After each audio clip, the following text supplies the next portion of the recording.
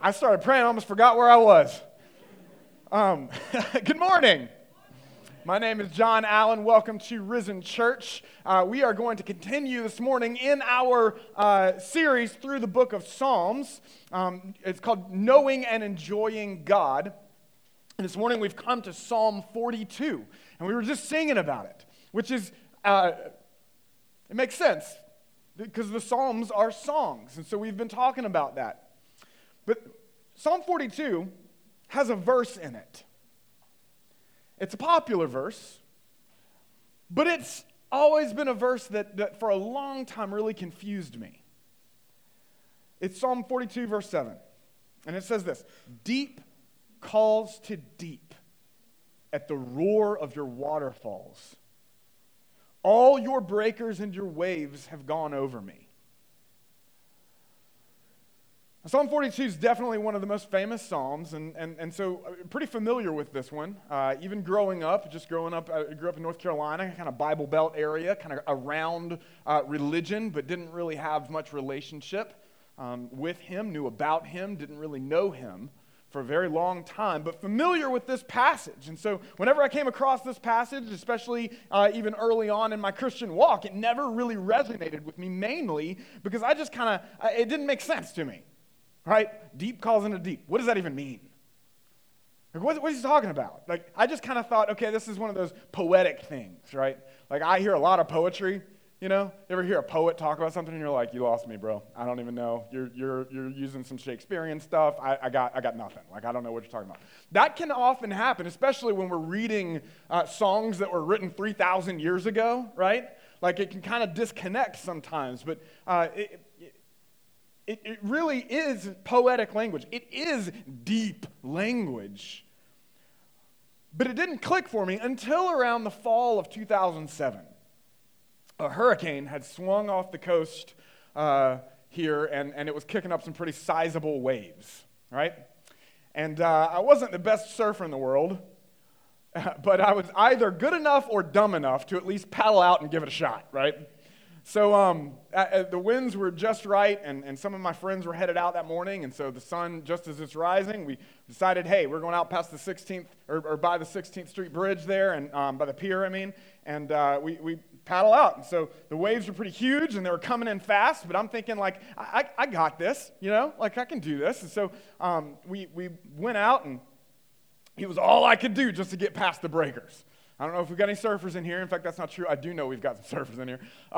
And so if you've ever tried to do this, you know that sometimes when it's thumping, it can be difficult, right? So, I just made it out. I was feeling pretty good about myself, but I'm exhausted, but, I made it, right? So they weren't really that huge, but they were really coming in fast, maybe like a foot overhead, right? A foot overhead consistently is kind of the size range that they were in. And so I get out there, and I finally regain my composure, and I think, okay, I'm going to position myself. I'd seen some of my friends. They'd already caught some. They were, it looked a lot of fun. And I position myself, and I start paddling, right? And I'm like, I'm charging it. And I'm committed. I'm nervous, but I'm committed. And so I dropped into the wave, the fastest wave I had ever ridden, and it was a left. So I would rather go right when I'm surfing. This was a left.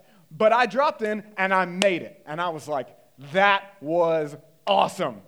And I'm thinking, I have arrived. I am officially a surfer. That was hurricane swell, right? And so I'm thinking, I've got this. So I'm feeling pretty confident, and I paddle back out. Let's go. Get ready for another set. This time, though, the next set was a little bigger. It was coming a little faster, which also meant that I was too far inside. Now, what that means is that the wave has built and started to almost break, and so I was just feeling confident, though. I'm in the wrong position, but I'm charging, right? And so, overly confident, I decided I'm going to commit to this one, but I was too far inside, and so what I experienced was I'm paddling, and I remember it, just a cliff, just a sheer cliff, straight down, and I experienced something called going over the falls, okay? And so that basically meant that the wave, then I wiped out, and the wave sucked me into its churning. like a dryer set on tumble, That's what happened, okay? And so it grabs me and it grabs my board and it wouldn't let go. And I just started tumbling with it. And it probably honestly wasn't that long. I'm sure there are many of you in here that have surfed and experienced worse. However, that was my first real experience of the grip of the ocean, okay? And it seemed like forever before I could even get a breath. I was wondering if I ever was going to get a breath, and then finally it released me. And when I say it released me, I mean I literally felt like it was like, okay, little buddy, I'll let you go, right? And then I come up, and as soon as I catch a breath, what happens? Bam! Next set. Smashes me right back into the dryer. Although it wasn't very dry. It was very wet, and I couldn't breathe. And so I finally, I make it out. It felt like an eternity, and I crawl up onto the beach, and I'm just exhausted. I'm laying there in my wetsuit like an exhausted baby seal, And I'm just sitting there. Eventually, my friends, they climb out of the water, and they're just laughing at me, and they're like, how'd you give up so soon? And I'm just sitting there like, ha, that's funny. I'm just happy to be alive, right? So, the next time, though, I came across this verse, it started clicking. That experience even started clicking for me. Deep calls to deep at the roar of your waterfalls. All your breakers and your waves have gone over me. That started registering on a deeper level for me. And I'm realizing that Psalm 42 is a psalm or a song of desperation. But it's also a song about establishing depth in the Lord. And if we'll let it, this psalm has a lot to teach us about what it truly means to go deep in the Lord. And of course, spiritual depth is a good thing, right? Like, we want to go deep. Maybe some people say they want to go deep, though. It sounds good on the surface. But often going deep comes with some risk. Like, deep Christianity is better than shallow Christianity, right? Sometimes I wonder if shallow Christianity can even be a thing. Just confusing. But what does it really mean? Like, a lot of people seem to have their own definition for what spiritual depth is and how it even happens. So many assume depth has to do with how much you know about Christianity, right? But that's not necessarily true. Like, you can know a lot about Christianity, you can know a lot about the Bible, and your actual relationship with Jesus is extremely shallow or even non-existent. And so there are two kinds of shallow Christians, right? And they often tend to react to each other in order to justify their own form of superficial religion. And so there's two kinds. One, they may know a lot about Jesus and the Bible, and they may have a ton of scripture memorized, which is a great thing. They might have it at the ready, right? Especially for a good debate.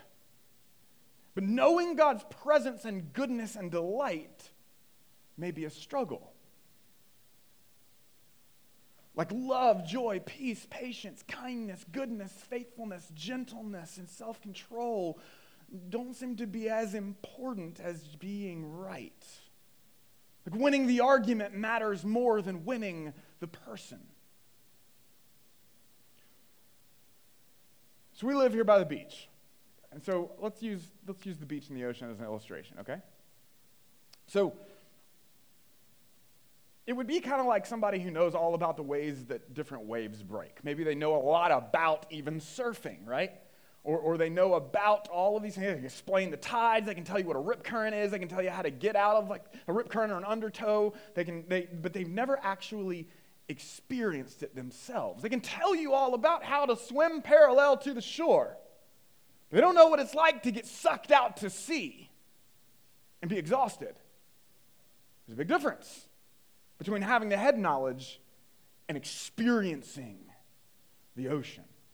Or they never really felt the thrill of harnessing the energy of a wave and riding it, but they're really good at talking about it from the beach. Like maybe they even wade in every now and then to cool off, but don't really ever dive in.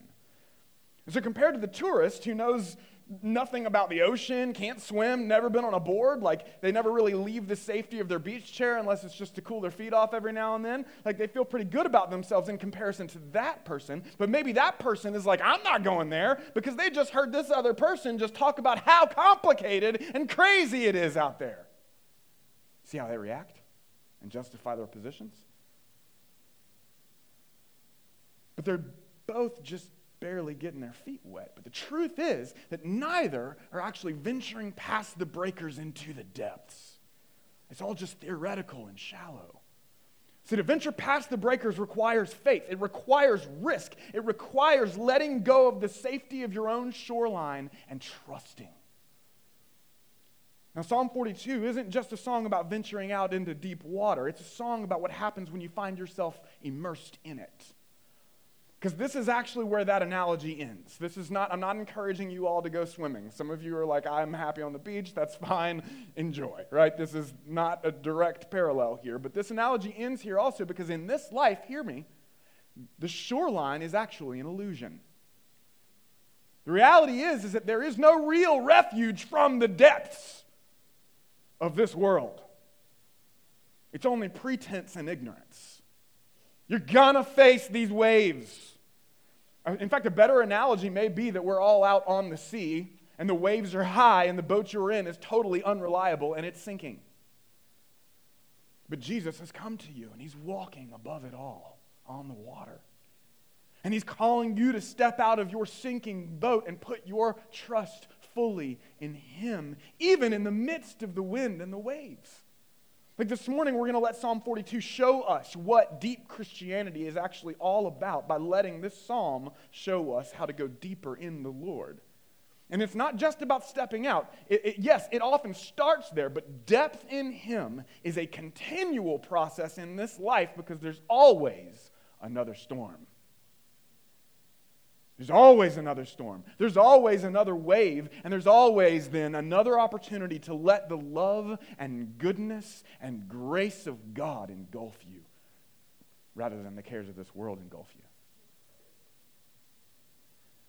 Come thou fount of living water, tune my heart to bless your name. Streams of trouble never ceasing, call for songs of loudest praise. What do you do in the never-ceasing stream, which I would say is a river often of trouble? What do? You know what you're called to do? Sing songs of loudest praise. So as a framework for the rest of our time, we're going to walk through Psalm 42, and we're going to draw out the heart of what the psalmist is trying to communicate in this song. And then we're going to drop back and look at 4 practical things we can do to go deep in the Lord at a soul level. Okay? So this is what true depths look like in Christ. Number 1, pour out your soul before the Lord. Spiritual honesty. Okay? We're going to talk about this. Number 2, consider the cry of your own soul before the Lord. Consider the cry of your own soul before the Lord. That's spiritual awareness. Stuff is so important. Number 3, remember the gospel. And then finally, number 4, preach to your soul. Preach to your soul. And here's what I want you to get. If you get nothing else this morning, this is what I want you to get. Depth in the Lord comes through recognizing the depth of your need and receiving the depth of God's fullness for you in Christ. Okay? Depth in the Lord comes through recognizing the depth of your need and receiving the depth of God's fullness for you in Christ. This is what the psalmist means by deep calling unto deep. Our deep need cries out for his deep supply. It's often the case, though, that we don't even recognize our deep need until the breakers are rolling us. But that only happens, though, see, when we come to the end of ourselves, when you're out of breath and you know it, and you need breath, or you're starving, or you're thirsty, and you need that living water. when we come to the end of ourselves. After all, Jesus did say, I came not for the healthy, but for the sick. And so the truth is, we all need a doctor, but only some of us realize it. And no, I'm not just talking about unbelievers, okay? Like, it's easy to get so reliant on religion that you forget to come to Jesus. That's a thing. This is often the blessing of those storms never ceasing, right? So the question is, what do we do in the midst of it? Well, that's what we're talking about this morning. So again, that doesn't mean that you're upset about how bad you are all the time, okay? That's not what we're talking about. It means that you've come to grips with His fullness and His goodness and His grace, and that it's more than enough. In fact, this is the abundant life that Jesus promises us. He promised not to make you enough. He didn't promise that you would be enough. He promised that He would always be enough for you, even when He feels distant. So look with me now. Psalm 42, verse 1. As a deer pants for flowing streams, so my soul pants for you, O God. My soul thirsts for God, for the living God. When shall I come and appear before God? So first of all, this is not a tranquil, peaceful scene, okay? Like, I realize that there's a deer involved and some streams, okay? But sometimes we can read over this stuff and be like, oh, it's Scripture and it's the Psalms. This must be peaceful. This is not peaceful. This is not a happy situation, okay? This is a dying deer with its tongue out, right? He's gone to the stream, it's dry. It's an image of desperation and spiritual dryness. He's saying your soul, his soul is like a dying deer. There's nothing pretty and cute about it, okay? Verse 3 gets even deeper. My tears have been my food day and night. You feel that? Like that hits. My tears have been my food day and night, while they say to me all the day long, where is your God? Now, I don't know who's saying this to him. Could it be his physical enemies? Could it be his spiritual enemies? I think probably all of the above. But that question, where is your God? The enemy means it to be rhetorical. But I think it's actually a really good question. Like, where in fact is God during all of this? Has He forgotten you? Has He actually abandoned you? Has He actually forsaken you? Or does it just feel that way? That's a good question. And hear me, it's no light thing to feel distant. When I say it just feels that way, as if like that doesn't matter. Guys, it matters. Sometimes in an effort to subject our feelings to the truth, we end up ignoring them altogether as if they don't matter. But that is also extremely dangerous, and honestly, it's unchristian to do that. That actually is in line with Stoicism, okay? That doesn't help spiritual dryness. In many ways, it simply embraces it. Guys, hear me. Enjoying God on an emotional level is important. But it's not always necessarily ultimate, because there's a depth cultivated there sometimes in those seasons of drought. So how should we respond in those moments of drought? Verse 4. These things I remember as I pour out my soul. How I would go with the throng and lead them in procession to the house of God with glad shouts and songs of praise, a multitude keeping festival. So don't miss this. Get the imagery. Hear what he's remembering. He's thinking back and part of the time when he was in corporate worship. Right? Like, part of the power of this psalm is the reminder of how significant gathering together with God's people is. Like for centuries, this song has been sung in corporate worship as a reminder of how valuable corporate worship actually is. So this song teaches us to even grieve any circumstance that keeps us from gathering together in worship. And it presents corporate worship as a gift to our souls, not just a burdensome duty. And so I pray when we are singing these songs together that there is like a sense of, there's something powerful in that. Don't miss that. Verse 5. Why are you cast down, O my soul? And why are you in turmoil within me? Hope in God, for I shall again praise him, my salvation and my God. My soul is cast down within me. Therefore I remember you from the land of Jordan and Hermon and from Mount Mizar. This was a region. He's talking about a region that was north even of the Sea of Galilee, which was far from the temple in Jerusalem. And so this is far from the corporate assembly of God's people. So he's feeling distant from God's people and from even the manifest presence of God in his life, where the temple was and the Holy of Holies. This is what the context is of this psalm. And so he's crying out from the depths of him. And verse 7 says, deep calls to deep at the roar of your waterfalls. All your breakers and your waves have gone over me.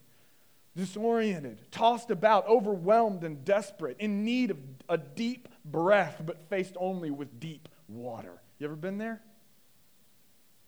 You ever been there? If you haven't, you probably are going to be at some point in this life. That is not despair. That is honesty, and it's actually an opportunity to go deeper with the Lord. But it matters how you deal with it. It matters how you navigate it. Verse 8, by day the Lord commands his steadfast love, and at night his song is with me, a prayer to the God of my life. I say to God, my rock, why have you forgotten me? So remember, he's talking to his rock. Why have you forgotten me? Why do I go mourning because of the oppression of the enemy? As with a deadly wound in my bones, my adversaries taunt me. While they say to me all the day long, where is your God? Why are you cast down, O my soul? And why are you in turmoil within me? Hope in God, for I shall again praise him, my salvation and my God. Now, in case you missed it, there's a grappling with God on display here. Ultimately, it's not just a grappling with God, it's a grappling for God. But that line, it kind of gets blurry, doesn't it? The line between grappling with God and for God, sometimes it might even feel like you're grappling against God. It gets kind of blurry throughout this song. What we see is he's struggling, he's wrestling, he's striving, even with his own flesh and his own emotions and his own circumstance. All of this in the midst of tumbling turmoil that he's going through in this world. And honestly, it reminds me of Jacob. In Genesis, the patriarch Jacob, this guy, Jacob was a man whom God blessed even when he was in the womb. But the first part of his life was spent striving and stressing for a blessing that was already declared over him before he was even born. And so he lied and he tricked and he toiled and he stressed to attain an identity that God simply desired him to receive. And so finally, there's this climactic scene in Genesis chapter 32 where God comes to him in the form even of a man, and he grapples with Jacob in the Old Testament in Genesis. He grapples with him, he wrestles with him all night long. But Jacob refuses to tap out. Like even after God completely dislocates his hip, he refuses to tap out. And then finally, God says, let me go. But Jacob says, not until you bless me. You see, this was a picture of his entire life up until this point of striving and stressing for a blessing. But the blessing God bestows upon Jacob was not a blessing of stuff. It was a blessing of identity. You see, what happens next is that he actually changes Jacob's name. The name Jacob, the word Jacob means trickster. And God changed Jacob's name. This is the very next thing that he does when he says, bless me. And the way that he blesses him is he says, what's your name? He says, my name's Jacob. And then he changes his name to Israel. That's significant. You might have heard of that name before. Israel. You see, the name Israel has come even to now identify the church also. We see this in Revelation. It's an identity shift. It literally means Israel. This is the name that he gives to Jacob. Changes his name to this. Israel literally means he strives or he grapples or wrestles with God. He who strives grapples. He who grapples with God. Now, that always confused me, but not as much anymore, because I've learned in my life that so much of our walk with the Lord is a grappling through life, not against God, but with God, and often against our own flesh. Now, this really landed with me when I first started rolling in Brazilian Jiu-Jitsu. I went up against a guy I didn't know what I was doing. I had some wrestling experience, and I go up against a guy that was a black belt. And I don't know if you've ever experienced this kind of thing or grappling with an expert, but if you've ever rolled before with someone like that, it can feel like you are up against a divine being. Okay? Like you can be going full throttle. Like he was just like, go all out. He didn't even care. He was just like, do your best, you know? And I'm thinking like, I honestly, I think I was a little stronger than him. And I'm like, I'm trying to strangle him. And he's just patiently, even gently helping me learn and grow, right? Like he's just kind of like, it was so clear to him, like he was just so calm and collected. And I'm like just striving and striving. He's just like, calm, breathe. Like that's how it was. And it was he's patiently helping me learn and grow. And that's what I mean by grappling with God rather than grappling against him. Like I remember rolling with him, and it was like, it wasn't a competition. He's just helping me. And one of the most common things that he would say, again, was breathe. Just breathe. Rickson Gracie is one of the greatest grapplers to ever live. Some of you know his name. He's an old man now, but you can be sure that man is still lethal. Anyway, he talks about jiu-jitsu, this art of grappling, like talking about someone taking someone into deep water. That's how he describes it. And he would go up against these huge fighters back in the day, and he would go in these no-rules barred cage matches, like no rules, and he would just go up against these huge guys and just calmly, confidently choke them out. Right? And he would describe his approach again as if he was taking people who don't even know how to swim into deep water. And you can bet they were struggling for air, right? And so in an interview, he once talked about how important breathing is in the midst of that deep water experience. And he said, most people panic and try to only breathe in. But in order to get the most out of every breath, you first have to breathe out all the bad air in order to breathe in the good air. Like he was saying they would panic and just go, and they never breathe out. So he would say you have to make room for the good air first. Breathing out is the last thing you want to do, but it's the most important thing you can do because it makes room for the good air.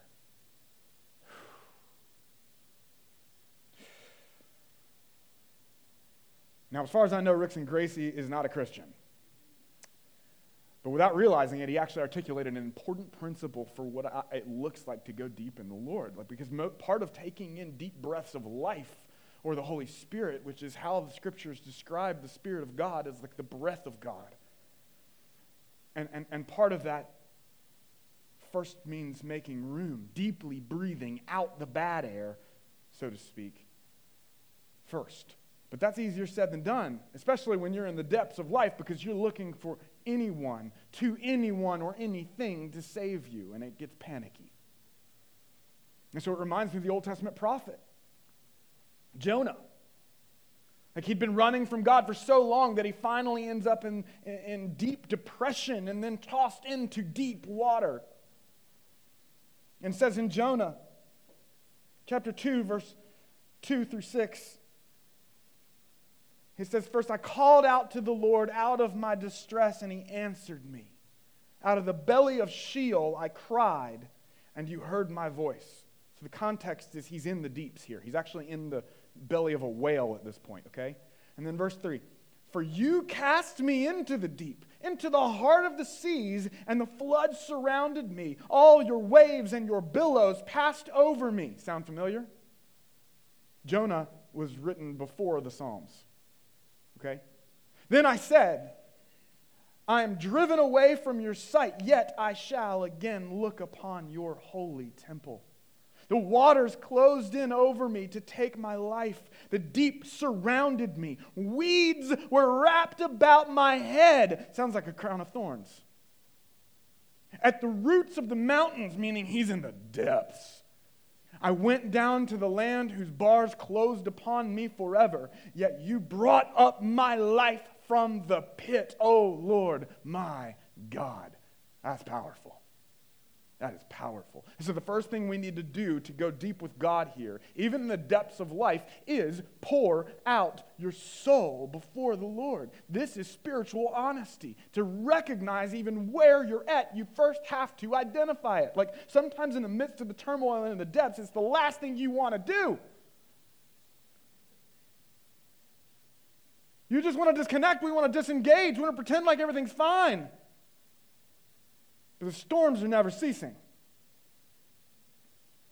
And guys, listen, there's no room for pretense or ego in the depths of this life. It's just, it's not just formal confession. This is natural, practical confession of your circumstance, your feelings, your fears, even your hopelessness. We see this all through the Psalms. It's deeply honest, right? God, I'm scared. God, I'm annoyed. God, I'm sorry. God, I'm ashamed. God, I'm angry. God, I'm tired. God, I'm distant. God, I feel like you're distant. God, I don't even care. God, I feel like you don't even care. God, my soul is like an emaciated deer in a desert wasteland. I'm not sure I can do this anymore. I'm out of breath. I'm overwhelmed. I'm undone. I don't think I can take another wave. And then bam, another wave, deep water. This is where deep truly calls unto deep. You ever breathed out all the way and then realized there's still more breath to breathe out? You ever done that?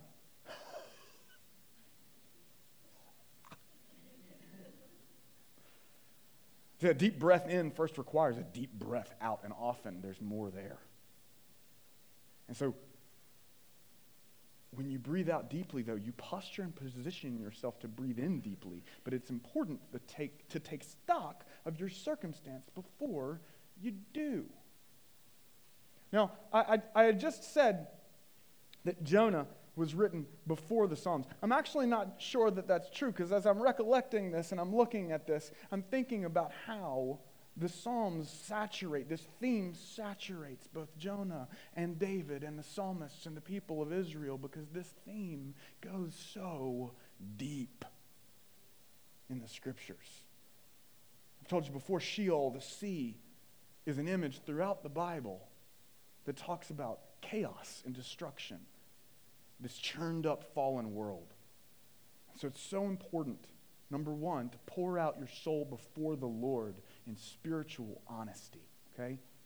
We've already seen this theme in the Psalms. Remember Psalm 126, verse 5 through 6. Those who sow in tears shall reap with shouts of joy. He who goes out weeping, bearing the seed for sowing, shall come home with shouts of joy, bringing his sheaves with him. So we talked earlier about what it looks like to plant your tears, to sow your sorrows in prayer. But here in Psalm 42, we get a little more insight into what it looks like to do this.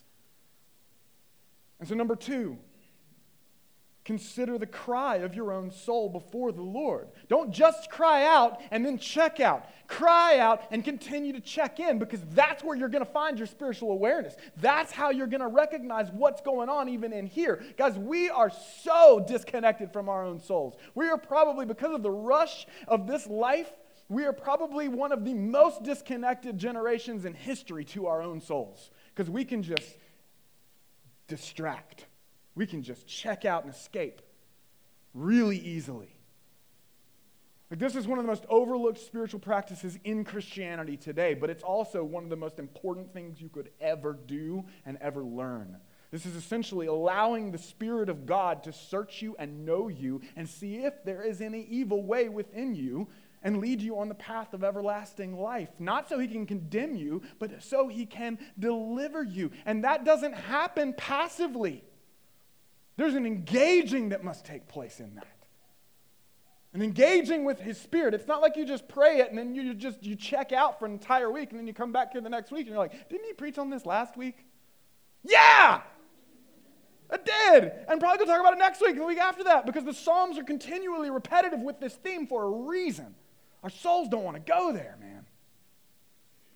Why are you cast down, oh my soul? John Ortberg really drives the need to ask this question home, saying this.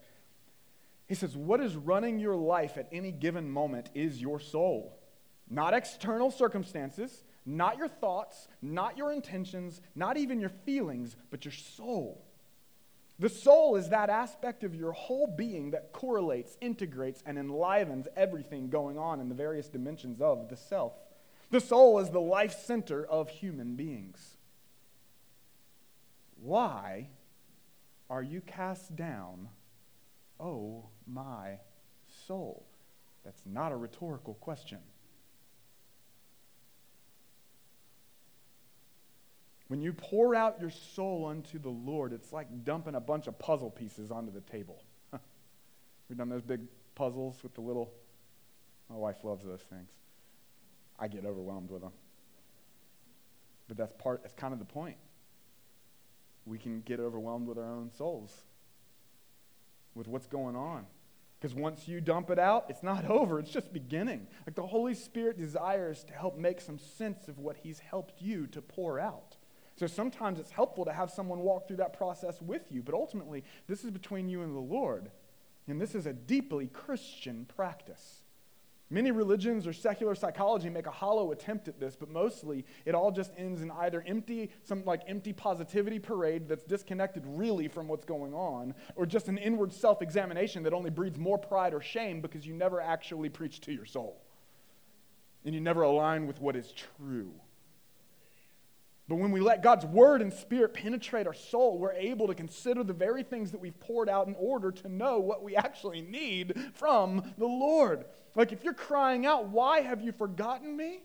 Don't just leave it at that and move on with your day. Let the Spirit meet you there by asking, like, why do I feel like you've forgotten me?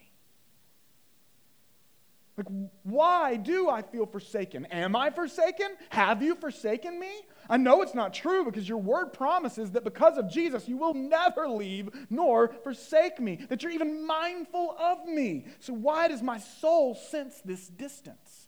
That's a great question. Why, O soul, are you cast down? Listen to me. There may be a very real reason your soul is cast down.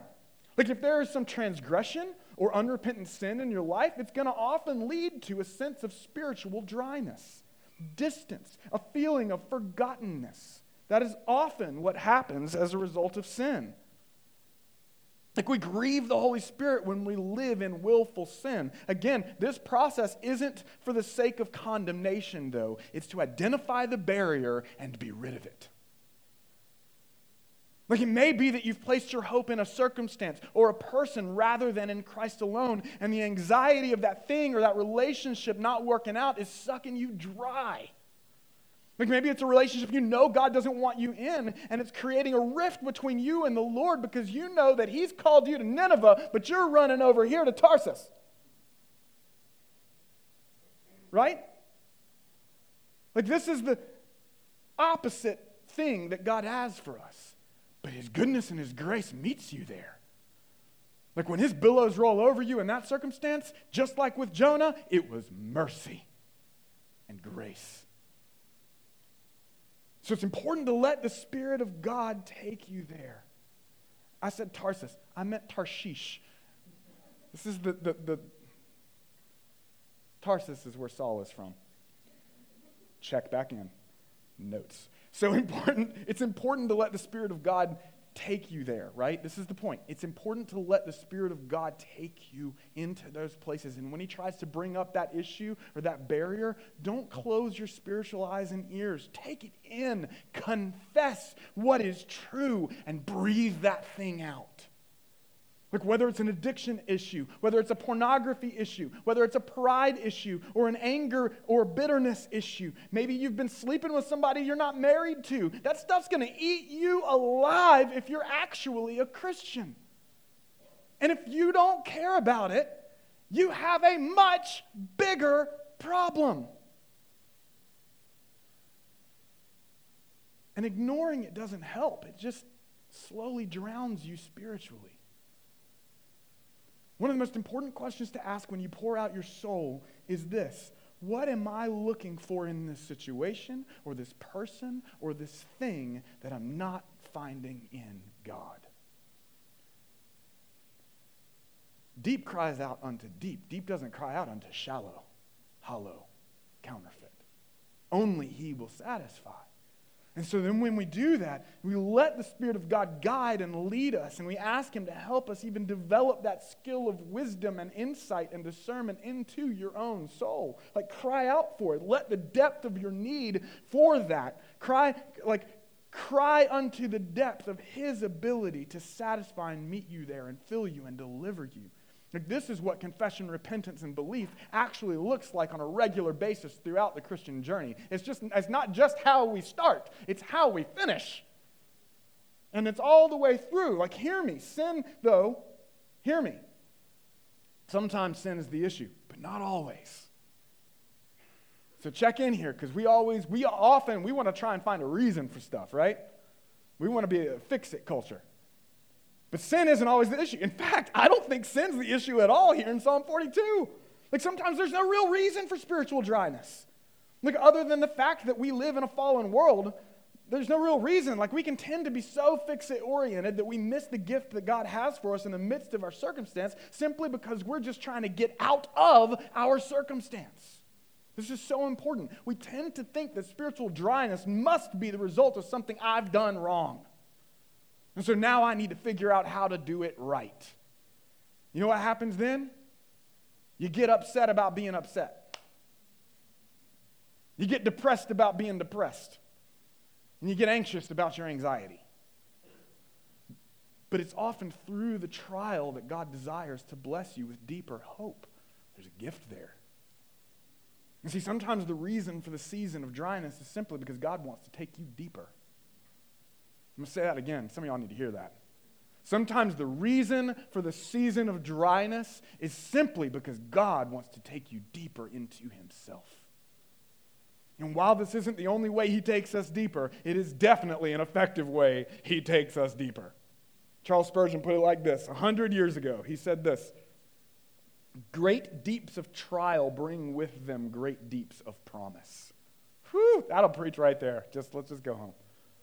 Great deeps of trial bring with them great deeps of promise. The trials are mighty enlargers of the soul. Yes, feel the loneliness of life. Here is a dreadful deep for you to sail on, and a tempestuous deep, much to be feared, for your little boat may easily be wrecked.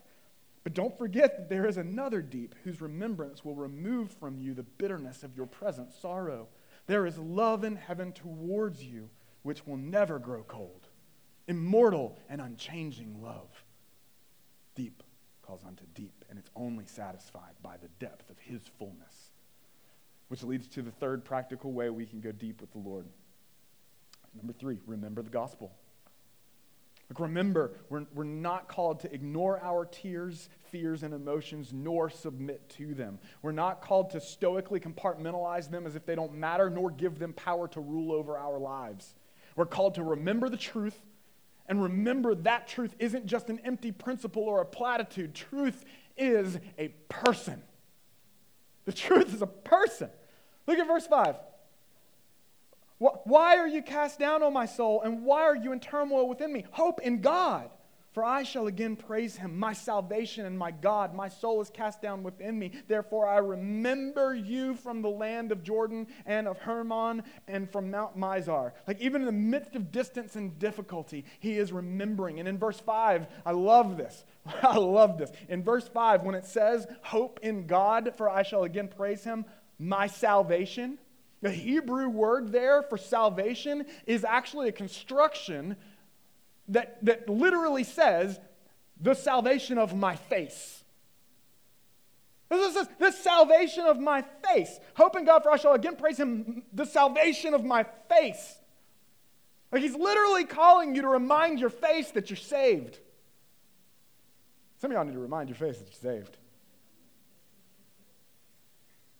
Like that's not fake, guys. That's called faith. Right? Like it's okay to not be okay, but it's not okay to just give up there and disconnect from what's true. Remember him. Remember the gospel. Remember that God became a man and he lived the life we couldn't live and he died the death we deserve to die. He experienced the depths on a level you can never fathom. The weeds that Jonah was talking about were a prophetic foreshadowing of the depths that Jesus himself would enter into. The weeds, the crown of thorns, the depth. He literally would go down into the depths of Sheol and death in our place. And also, what would he do? Just like Jonah, rise again. Except he actually did it. Jonah was just a foreshadowing, a prophetic imagery, a prefiguring of what actually took place at the cross. And he rose again. And he paved the way to eternal life. And it's an eternal life that starts now, not just one day when we die. It begins the moment we place our faith and hope in what he did, because it was an effective deliverance. And it was real. And we get access to the Spirit of God that the psalmist was only hoping for. You've got greater access through Christ even than the psalmists did in the Old Testament and Old Covenant. Do you realize that? That's a whole other sermon. This is literally a call to remind your face that you're saved and to remember that you have this. Let's take advantage of it. Which leads me to the fourth practical way to go deeper into the Lord. Number 4, preach to your soul. Preach to your soul. This is how we cultivate hope and go deeper in the Lord. Like after letting the Spirit give you insight into what your own soul needs and remember what that truth is, now it's time to preach to your soul even in the depths. As deep calls unto deep, now it's time to receive the depth of his love by preaching to your soul. Like, where am I thirsty? Where am I distant? Am I living in the past? Am I coasting, or am I thirsty? Is my soul cast down? Is there turmoil? If so, why? Is my soul resting and rejoicing? If so, why? Where is God? Do I feel his presence and delight? If so, praise God. Thank God. Dive in. Spend time soaking in that and rejoicing in that. That's also not a reason to just check. It's not like you look at your soul and you're like, oh, okay, I'm good, bye. No, you check in and you rejoice and you praise him in the midst of it all. You go deeper there too. But if not, why? Is it sin? Search me and know me, O God. See if there's any evil way within me and lead me on the path of everlasting life. Is it pride? Is it shame? Is it apathy? Is it anxiety? Is it lack of trust? Or have I simply forgotten what you've done for me and gotten distracted by the false hopes and counterfeit saviors of this world? It's constant. We're bombarded by it. We need to check in. And then after all of this, after we've determined how we need to preach to our own soul, preach. Listen to how Psalm 42 ends. Verse 11. Why are you cast down, O my soul? Again, he states it. And why are you in turmoil within me? Hope in God. Hope in God, for I shall again praise him, my salvation and my God. Like he's not necessarily feeling it here. Look at this. Notice. He's not necessarily like overflowing with like happy thoughts right now. But he's certain he will. And either way, he's standing on what's true. He says, I shall again praise him, my salvation and my God. He's still struggling, but he's no longer depressed about his depression, and he's no longer in turmoil about his turmoil. You can hear his soul enlarging. His soul's no longer like a deer dying of thirst. Now it's like a chorus of hope rising above the roar of his own circumstance. Come now, fount of living water, tune my heart to bless your name. Streams of trouble never ceasing. Call for songs of loudest praise. Because life and circumstance have been sown in the Lord, buried at the foot of the cross, and covered in the all-sufficient and ultimately triumphant blood of the Lamb. You know what the only next step is? When your life is buried in Christ, you know what's next? There's only one more thing left. Resurrection. That's the only thing that has claim over someone who is buried in Christ, is resurrection. That's it. This is his sure future, and that is the rock-solid promise upon which he stands. Psalm 27 says it like this, and hear this. When I say that, I'm not just talking about physical death. I'm talking about now, right? Psalm 27 puts it like this, verse 13 through 14. I believe, this is David talking, I believe that I shall look upon the goodness of the Lord in the land of the living. Wait for the Lord. Be strong and let your heart take courage. Wait for the Lord. And while you wait, pour out your soul before the Lord in spiritual honesty. Consider the cry of your own soul before him in spiritual awareness. And then remember the gospel. And then apply the gospel by preaching it to your soul. Let your deep need cry out and receive his deep supply in Christ alone. Breathe out your need, breathe out yourself, and breathe in his goodness and his grace and his presence. I'm going to close with this. Isaiah 43. It says this, verse 1. But now, thus says the Lord, he who created you, O Jacob, you who are so stressing for your blessing, right? He who formed you, O Israel, you who grapple with God, fear not, for I have redeemed you. I have called you by name. You are mine. When you pass through the waters, I will be with you.